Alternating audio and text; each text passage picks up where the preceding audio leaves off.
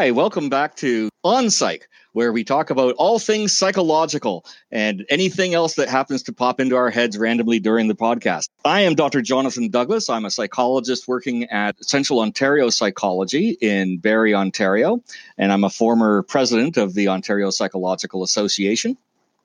Joining me today is Dr. Joseph Mirabella, who is the chief psychologist of the Toronto Catholic District School Board. And what we're going to be talking about today is school psychology.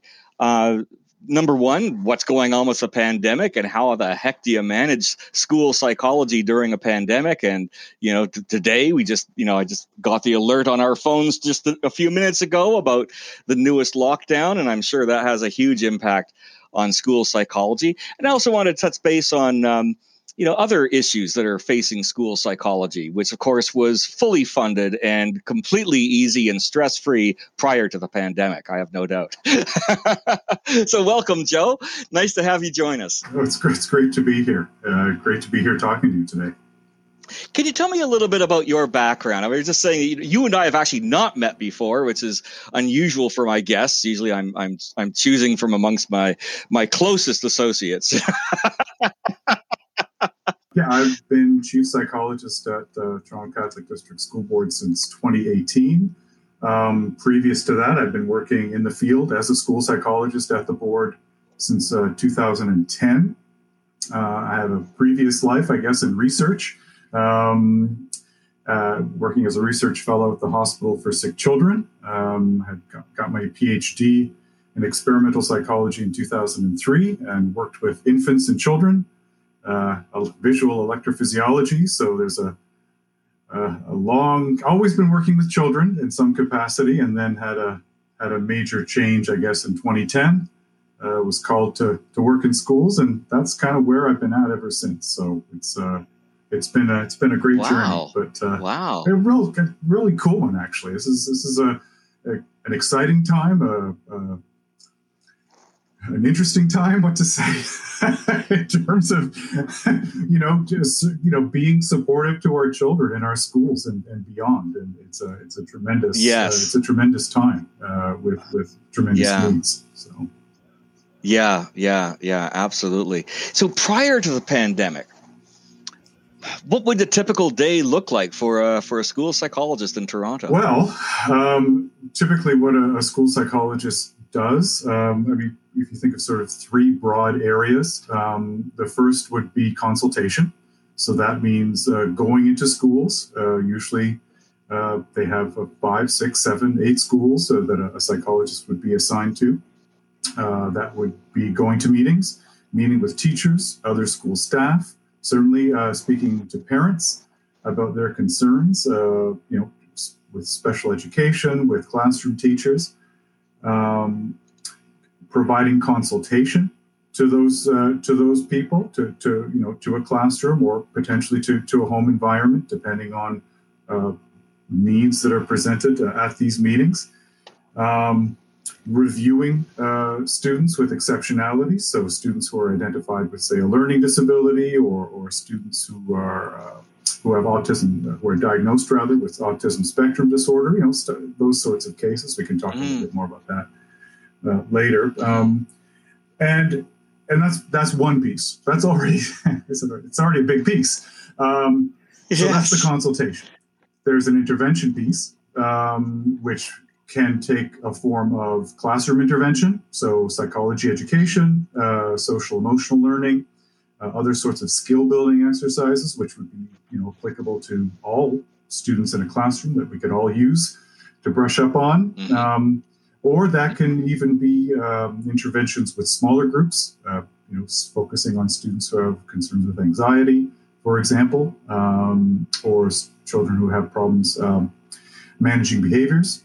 And it can go all the way up to individual counseling and therapy, what would be considered tier 3 interventions. Those happen in a school environment. In fact, if the literature would suggest that most of these therapeutic interventions take place in a school setting, and school psychologists are trained in providing these therapies. Most of my staff are clinically trained psychologists who are able to provide these therapies, and and they're busy. So that's the second piece. And the third piece, which I deliberately left last, is assessment. we do assessment. So that means a full comprehensive psychological assessment that's required for a diagnosis of a learning disability, but also sort of other brief assessments as required for identification of particular learning concerns or other sorts of supports that may need, say, technology support or a special placement for special needs students who may be lower functioning or who require other sorts of physical supports. We would be involved in those sorts of assessments as well. So the whole gamut. So if you take those three areas and multiply it by the number of schools that most staff are servicing, that's a pretty busy life. Yeah. It does sound very, very busy. My wife, Dr. Allison Crocker, is a school psychologist as well as a clinical psychologist, worked for the Simcoe County District School Board for many, many years. And I was always impressed by two things. Number one, how much stuff she had to carry, all this stuff that goes into the trunk of the car all the time, and number two, the description of the assessment spaces that would be or lack thereof. Yes, exactly. It's like you're trying to test the kid next to the boiler in the janitor's office. There are stories. So real estate is limited on school property a lot of the time, and part of that, part of the job is negotiating for that space. I should say too, and I kind of always talk about this when talking about school psychology, is all of these factors, multiplied by all of these schools and all of these cases, we're talking about psychologists working in an environment with competing interests, with perhaps the interest, maybe competing interest is a bit strong, but let's say differences of opinion. Between, say, what the student thinks versus what a parent thinks versus what a school administrator, principal thinks versus what a school teacher might think. So, versus, talking to a speech language pathologist or a social worker. And everyone kind of gets together and the discussions are happening in that sort of environment. And so there's a certain political angle to dealing with this that can be daunting at first, I will admit. But once you get the hang of it, once you're in that in the midst of all of that, near chaos, and you're able to build relationships and to manage that environment, the job can be quite fulfilling and extremely productive. It's not an easy thing to do, but once you get it, the people who do it very well. Yeah. That's funny because just yesterday I was thinking about these issues and how there are certain diagnoses that tend to get very hot for certain periods of time. ADHD is certainly an example of that, and the political pressures. I was thinking of that. The how do you convey?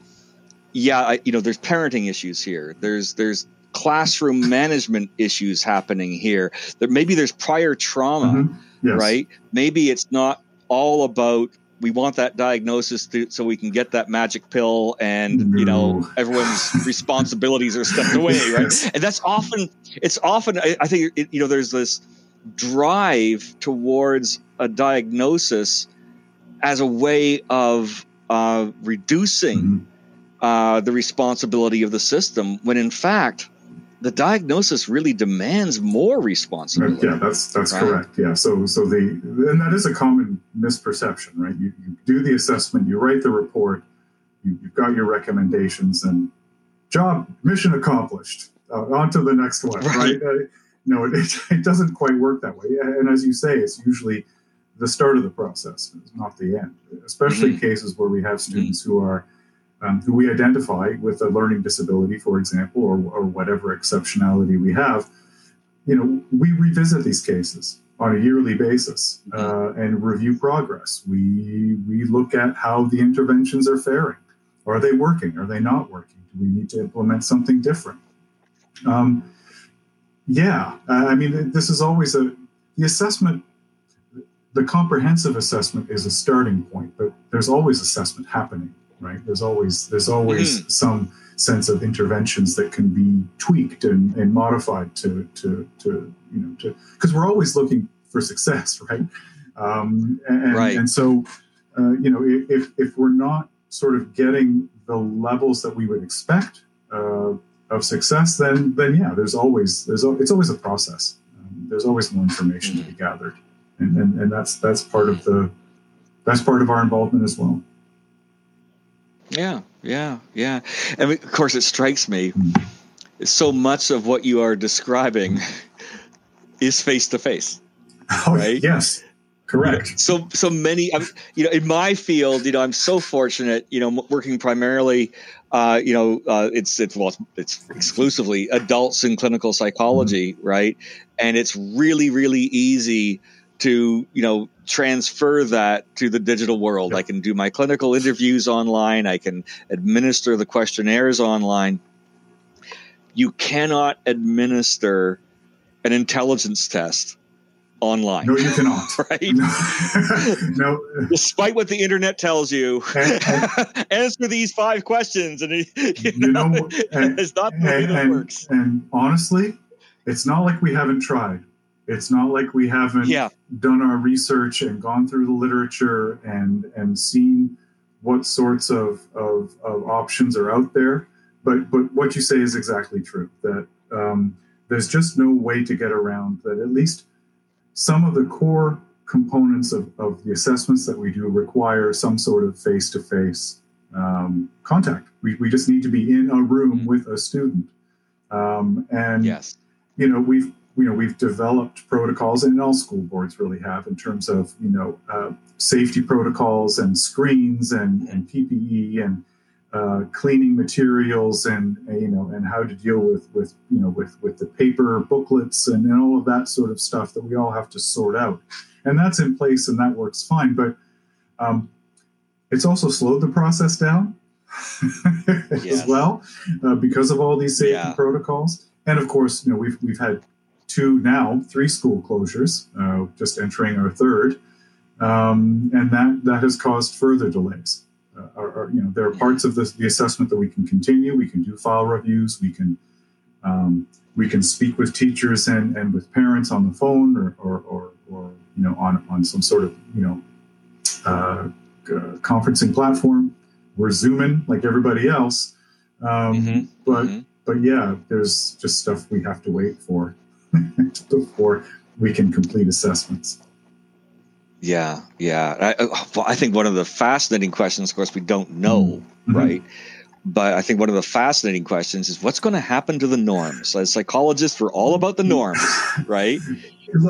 And so, just to explain to people who might not understand, we talk about norms. We're talking about what's the average person in the community functioning like, right? And when it comes to IQ, for example, we define the IQ of 100 by definition is the average IQ, right? Yeah.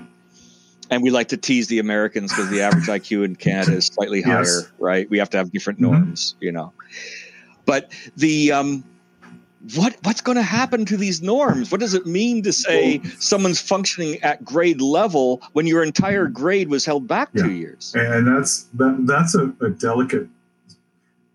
Again, that's an issue we're keenly aware of. That these aren't ideal conditions for testing anybody, let alone school children, and we have to take that into account in terms of what are we measuring? Are we measuring intelligence, or are we measuring intelligence plus anxiety, plus isolation, plus whatever stresses are at home?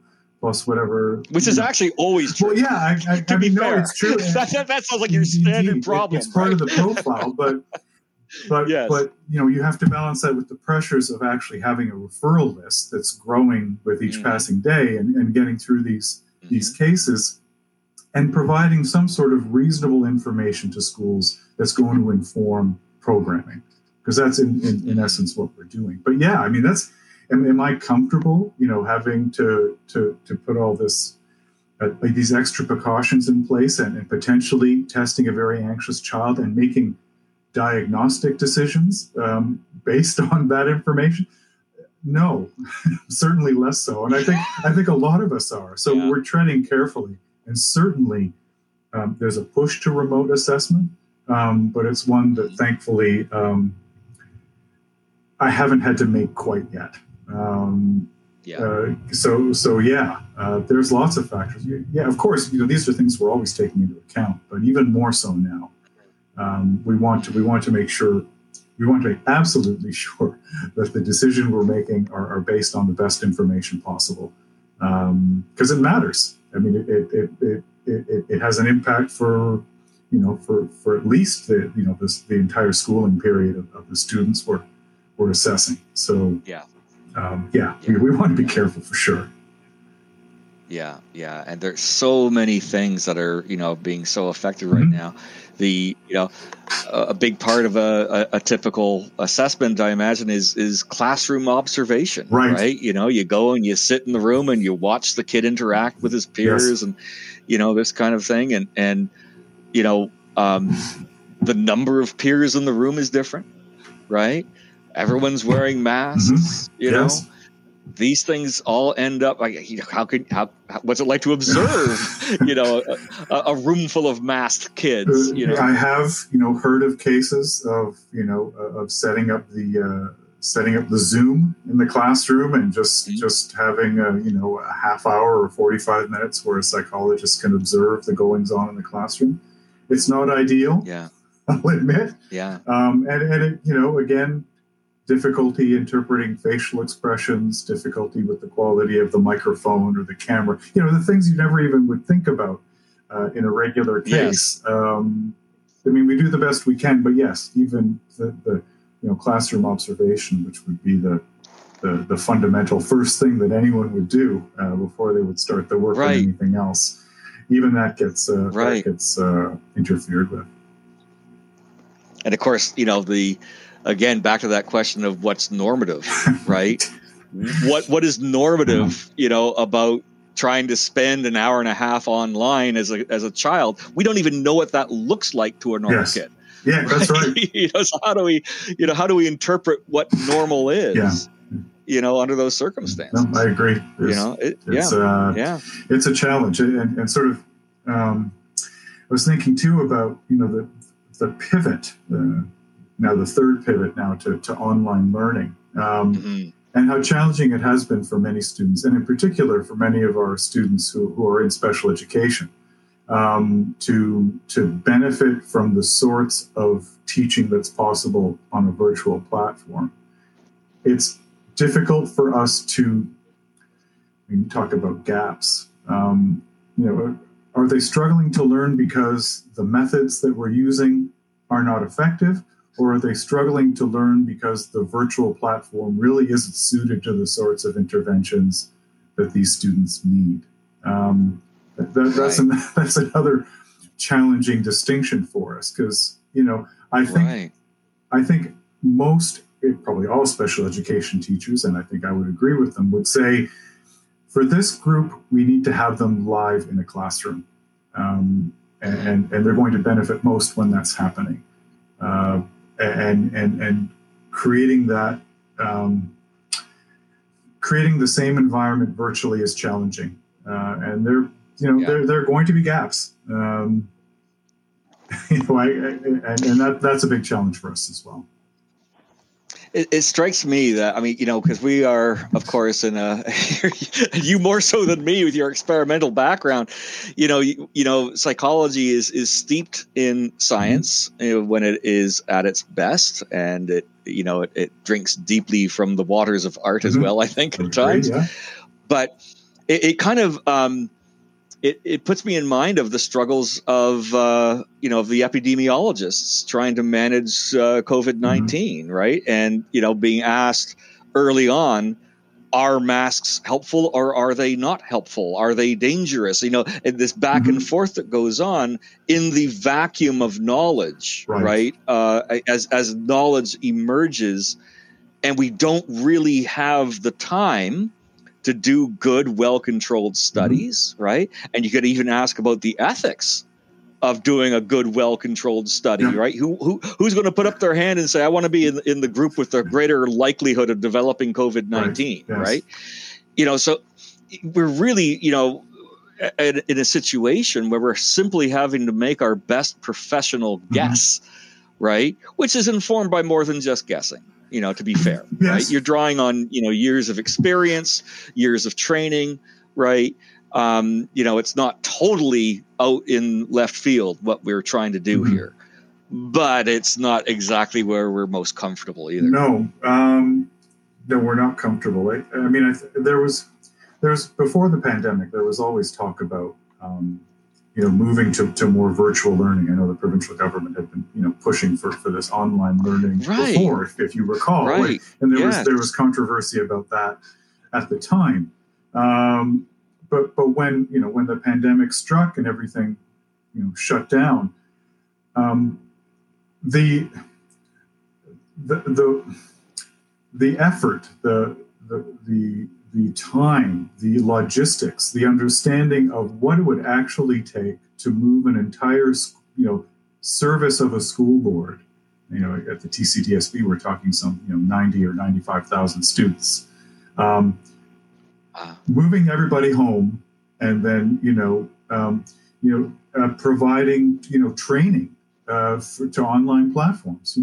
I'd never used Zoom prior to the pandemic. We all sort of had to start from scratch, from ground zero, and so the transition, even in that respect, was challenging. Let alone even figuring out how to deliver the content or to provide our services in that way. So we really were starting from ground zero, from scratch. And so the learning curve was steep. And I mean, we got there. I think we did the best we could in a very short time frame. And I'm proud of that. I think everyone stepped up and knew what we were facing and worked wonderfully to get there. But it was a lot of work. It was a lot of work, man. It took many more hours than I think anyone expected to get there. And having no idea of what the impact of that change was going to be at the outset. And in many respects, I still think that's an open question in terms of what came about because we had to make the sorts of changes that we did. I'm still in the middle of it myself, so it's difficult for me to sort of get a maybe more recent perspective. Maybe when we're all vaccinated and this pandemic is behind us, maybe then I can take a look. But I couldn't give you a reasoned answer at the moment. Well, are you able to hear me right now? By the way, my microphone. Yeah, good. I mean, I don't think we can, count on reasoned answers, or more accurately, I think all we can count on is reasoned answers. It's the empirical data we're lacking. Yes, exactly. I suspect we'll be doing, some sort of follow up, some comparison of then versus now at some point. I think that that's already happening, but to be honest, as I said, I think we're still in the midst of keeping up. I still feel like we're trying to catch up to this pandemic and the impact that it's had on all of us, really, not just our students. I mean, we're all obviously affected, sitting in our basements, many of us, for the last 12 or 13 months, trying to provide these services in a way we never have before. Yeah. I mean, I'm curious what you've seen in terms of the teachers, and the administrators that you're interacting with and how they're handling things. I mean, I think everyone is looking for support. I think we're all struggling to cope with anxiety coming from multiple directions. Maybe that's a safe way to say it. Not just the fear of the pandemic, but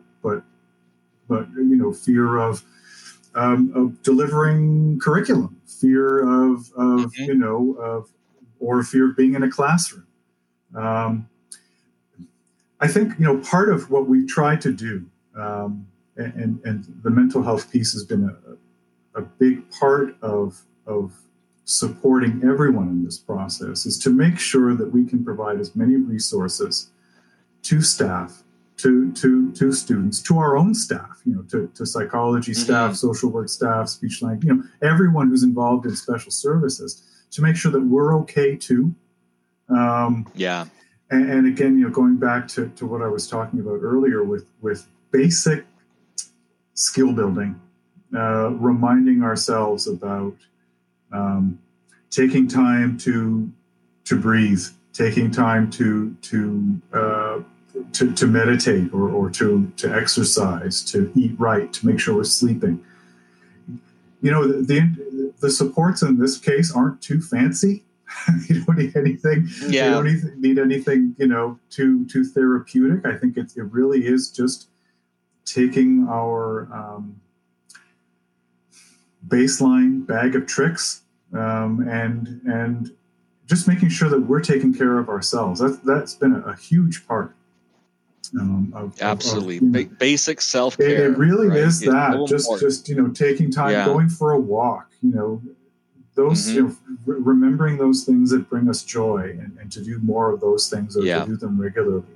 Because as I said, I think the baseline levels of anxiety across the board are increased in everyone. And so I think we're all struggling that way.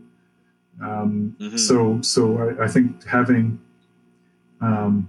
regular reminders of that has been critical. Yeah. And maintain.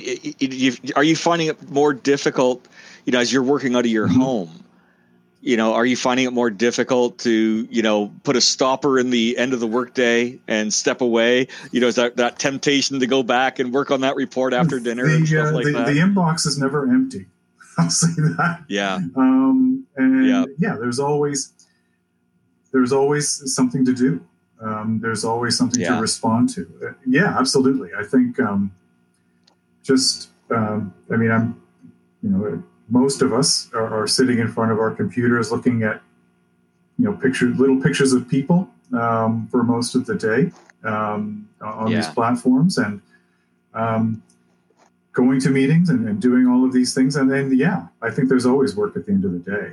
I don't think that's there's an exception for any of us, especially, the managers like myself. There's always something to do.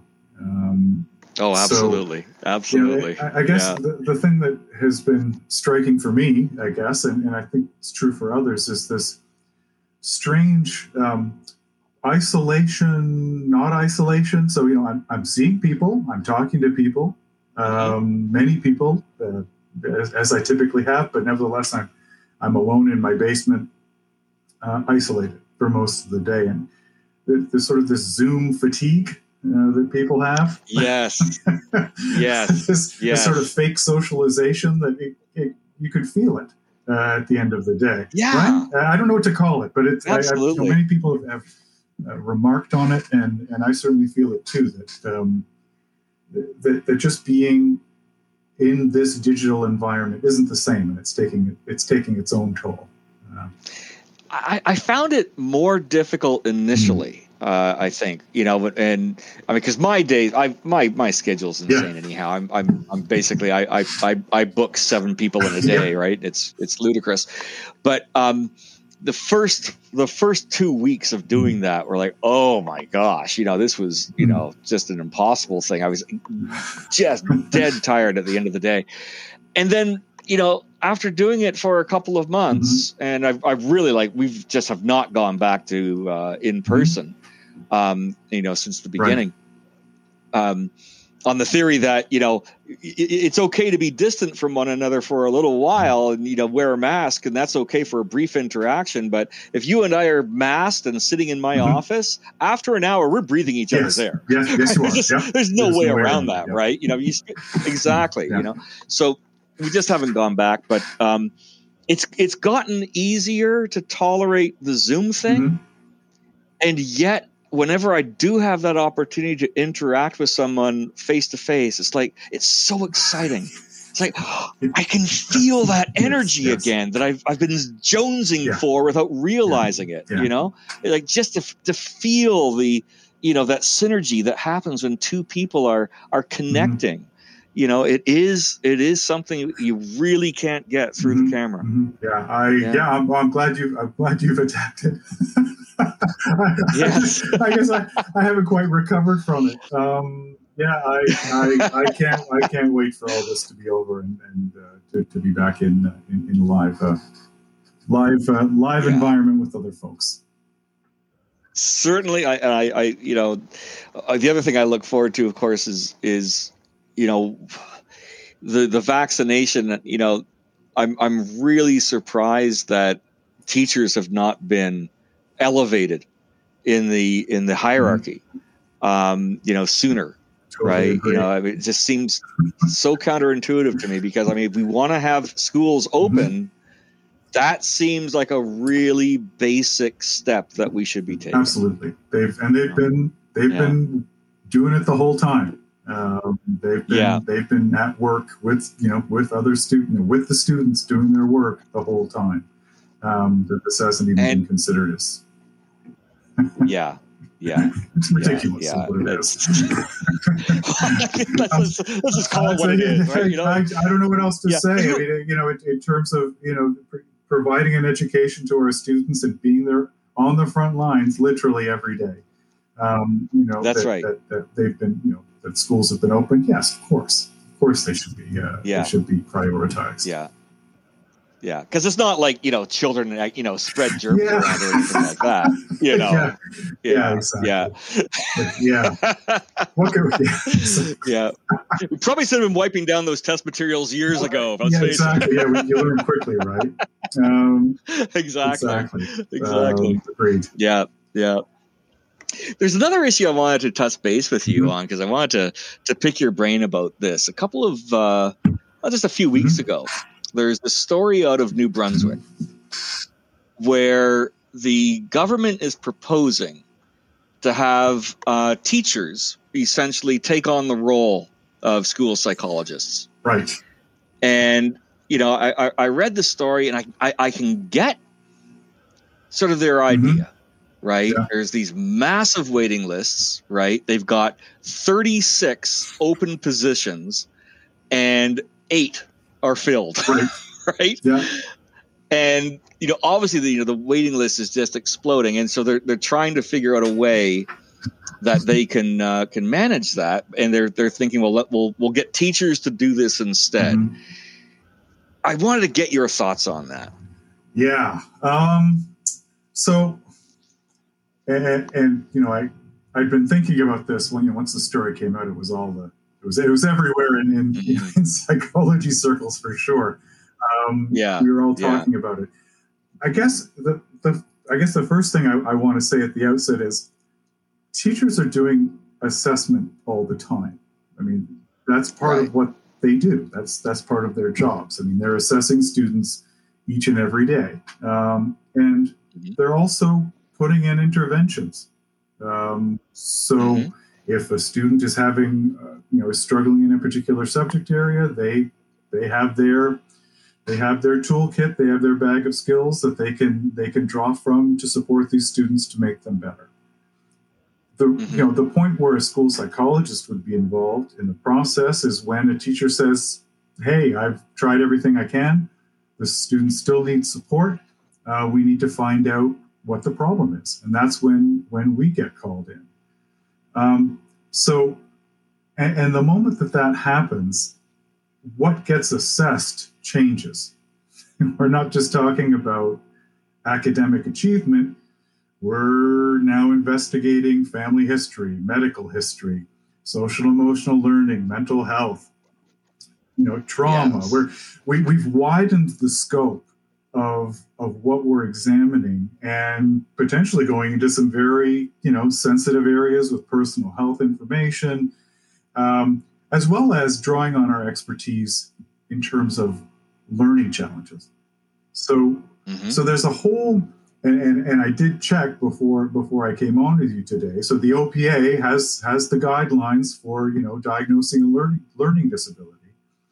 It's a 42-page document. Right? Yes. right. So diagnosing a learning disability is not a trivial sort of process, and it's hard, and it takes a lot of work, and it's something that isn't easy. And I can comfortably tell you that we have many discussions, with the department, my board, in terms of diagnosis, diagnostic criteria, what meets criteria, average intelligence. What's average intelligence? What's a deficit? Yes. And so we're talking about a very complicated process that really does take years to master. As I always said, the test does not make the diagnosis; the psychologist does, absolutely. Right? And I understand, learning disability actually does, kind of break that rule in some ways, where you have these very specific, if this, the norm is here and how many standard deviations, there is a certain degree of that, but you also have to ask, how good was this assessment? Right. How good, how valid is this number, for this particular case? And issues like, do the challenges that are affecting learning also impact the IQ? And in many cases, the answer is yes. And so you've got to factor that in as well when you come up with a particular score. And I guess the roundabout answer to your question is that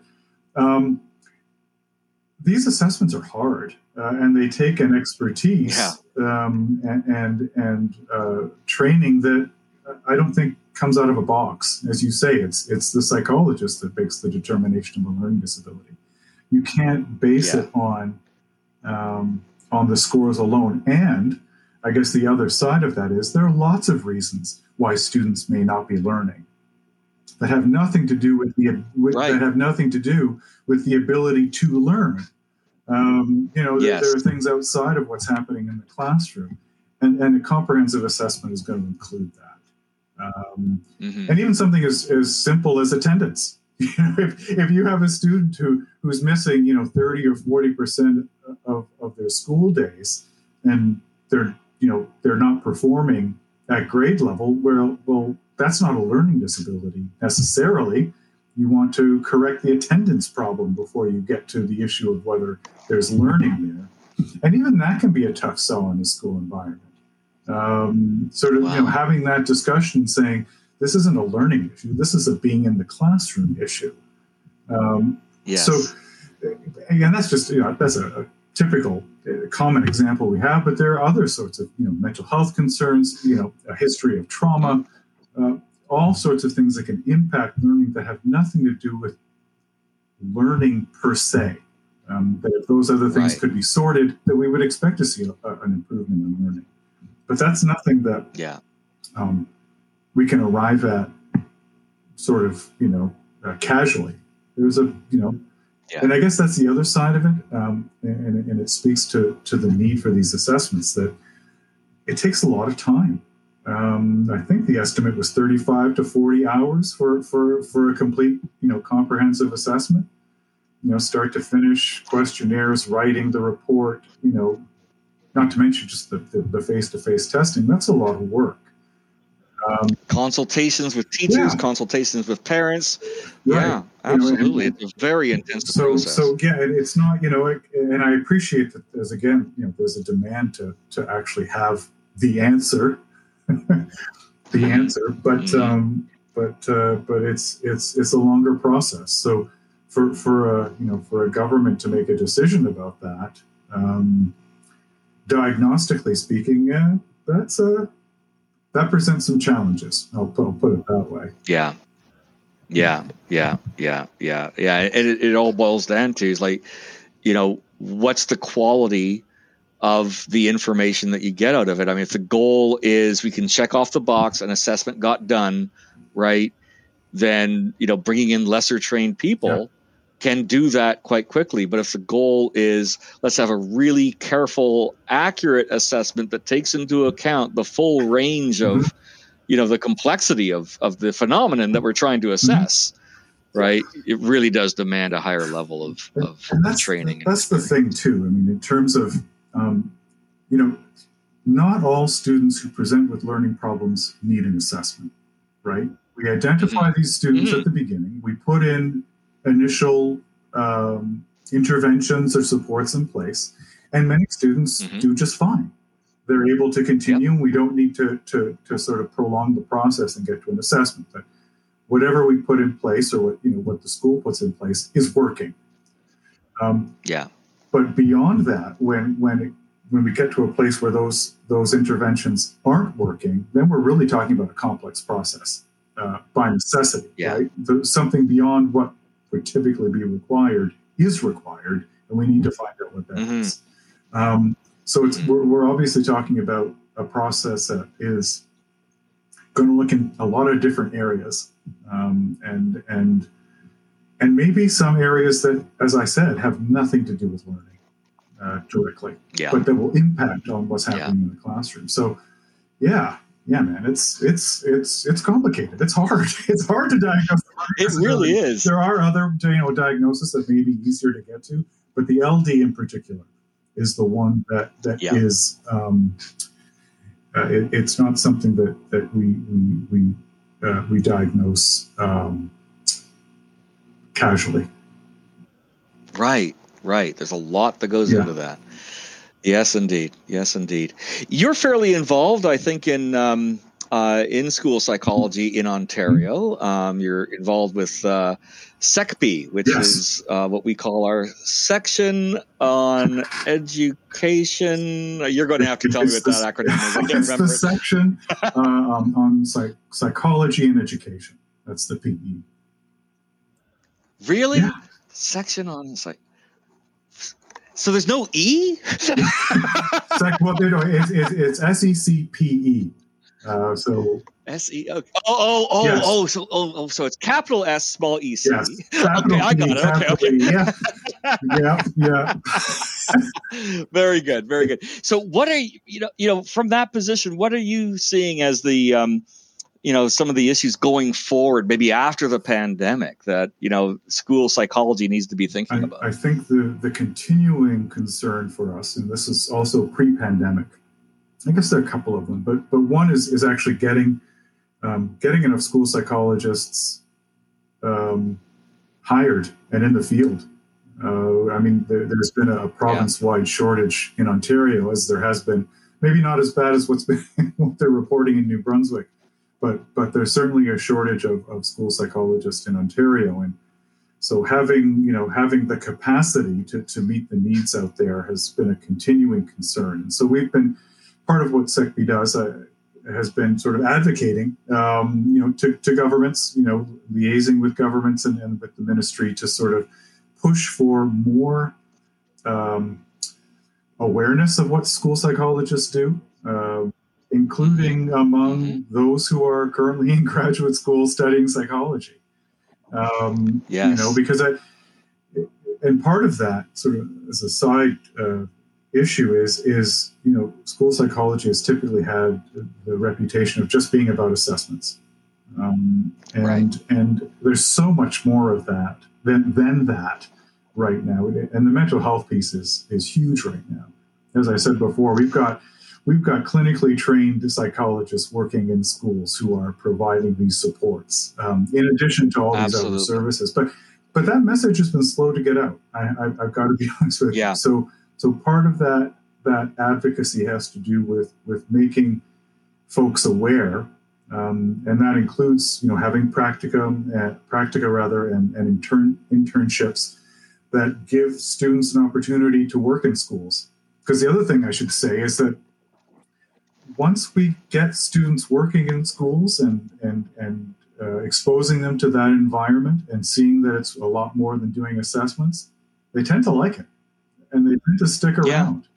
And so that, but that's sort of a slower process. There's an expertise that's available that is amazing, and making sure that that again, the Ministry of Education, that the school board, the school communities are aware of the programs, and a lot of what we're doing is, rolling out this psychology education, just letting people know what we're doing, and supporting them when they need it.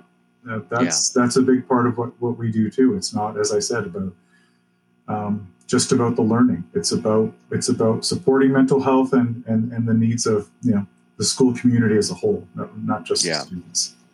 Yeah. And if you don't have good mental health, chances are you're not going to be able to learn so effectively. Okay. Absolutely. Right? Absolutely. As we mentioned, we've got to go back to our own toolkits and make sure that that we're practicing what we preach. Yes, that taking too. Care of ourselves, right? Yes. So apparently beer and chips is not necessarily the ideal way of dealing with stress at the end of the night. I'm not going to say it can't be a part of it, but it can't be the only part of it. Yeah. That's right.